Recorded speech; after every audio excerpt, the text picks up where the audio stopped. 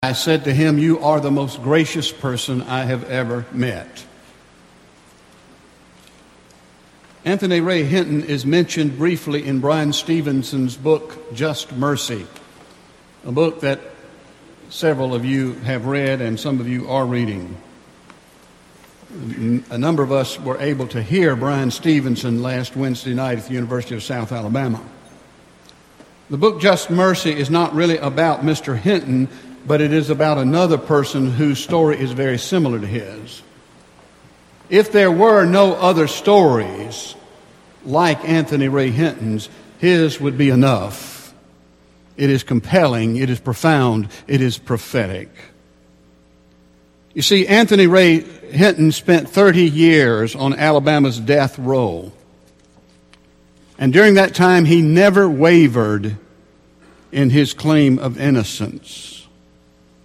For 16 of those 30 years, Bryan Stevenson and the staff of the Equal Justice Initiative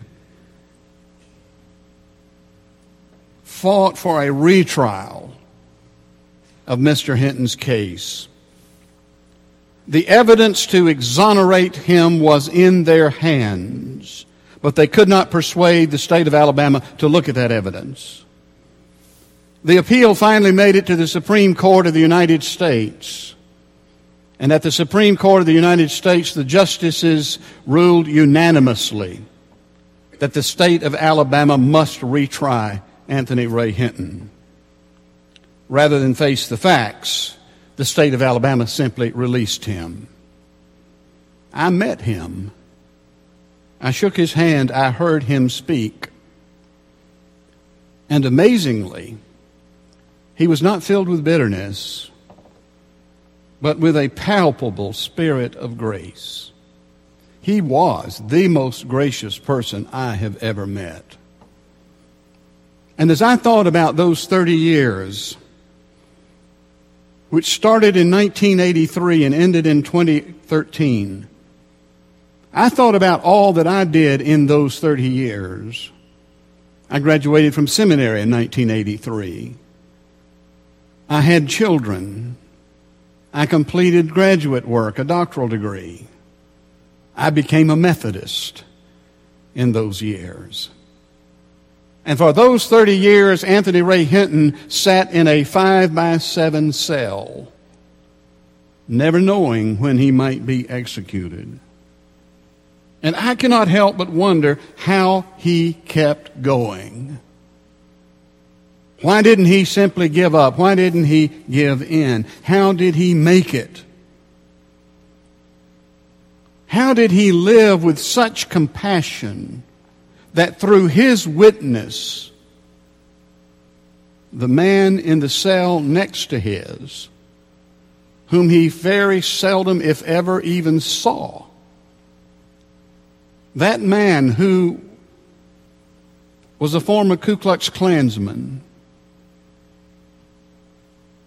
who had been convicted of lynching and who was subsequently executed, that man was converted by the voice, the words of Anthony Ray Hinton.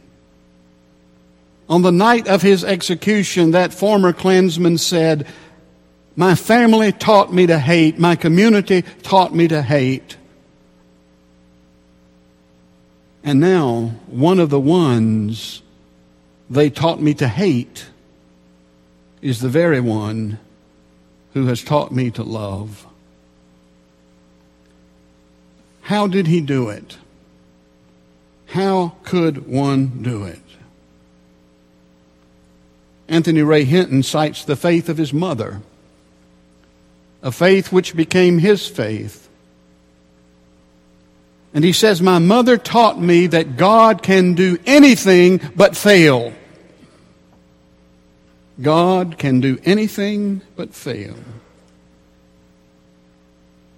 Jesus speaks of a tumultuous future, signs in the sun and stars and moon, and on earth distress among nations, confused by the roaring of the sea and the waves. People will faint from fear and foreboding of what is coming upon the world, for the very powers of heaven will be shaken. Sitting here in this loveliest of places, it is hard to imagine that. Here, all is light, all is beauty. But ask the people of Alaska who felt the earth shake last Friday. Ask the people in Paradise, California, or Mexico Beach, Florida. Ask the people in Yemen or Syria. They can tell you what it's like for the world to be shaken. And for the world as they know it to come to an end. In so many ways, the world has ended for them, just as it seemed to end for Anthony Ray Hinton on that day in 1983. In her sermon 2 weeks ago, Sheila Bates reminded us that nothing is permanent, nothing is guaranteed. The end does come for all things, for all people. Sometimes it comes suddenly, sometimes it comes slowly. Things can change so radically that we hardly recognize where we are or even who we are. The end is sure to come. It must come, it will come. And Jesus urges us not to be weighed down by the fear of the end. Jesus promises that in the very midst of the turmoil, He comes. He comes upon clouds of glory. Every eye can see Him. His presence is evident in and through the very chaos. His presence is evident in that which would seem to confuse and obscure all good. God can do anything but fail. Whatever the setting, whether it be ancient or modern, we give thanks for this gift of Holy Communion, and we do it in a gentle, orderly fashion. We have a nice bulletin with the words printed. And even if we didn't have the words printed in the bulletin, even if the words were not from some time-honored liturgy, but from some extemporaneous words of a preacher, however it is done, the words with which we bless and consecrate the Eucharist are not wild, they're not confused, they're not unreasonable, they are measured, they are reverent. But the reality to which those words refer is no such thing. That reality is chaotic, it is cruel, it is devastating, it is brutal. The death of Jesus is a judicial travesty. It is a collapse of law and order. The broken body and shed blood of Jesus in and of themselves and by themselves are not signs of hope, but of terrible, tragic failure. Yet even here, even in this worst of all places, God cannot fail. And God brings from this worst of all things that we do the very best that is done for us. God can do anything but fail, even raising the crucified Lord from death and in His name pouring out upon us the same Spirit of life. God can do anything but fail. And that is how, and that is why we proclaim the mystery of faith. Christ has died. Christ is risen. Christ will come again. God can do anything but fail. And that is why we were bold to make our confession. And we made that confession not as a resignation to our lostness, but as an affirmation of our faith in the love of God who saves us.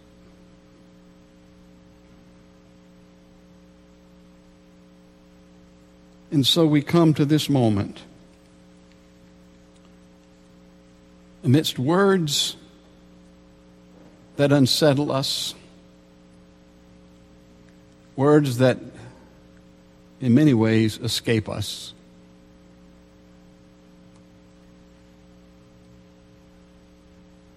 And yet we all will know sooner or later that chaos, that tragedy, that disappointment, and many of you have known it. And the good news is that God can do anything. God can do anything but fail. And that is our confidence. As we come to Him, we are saved. And so we come to give ourselves to Him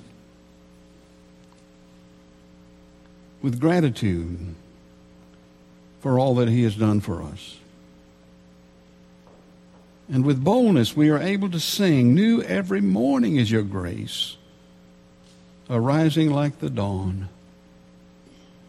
Your love has drawn us to this place. Your love will lead us on."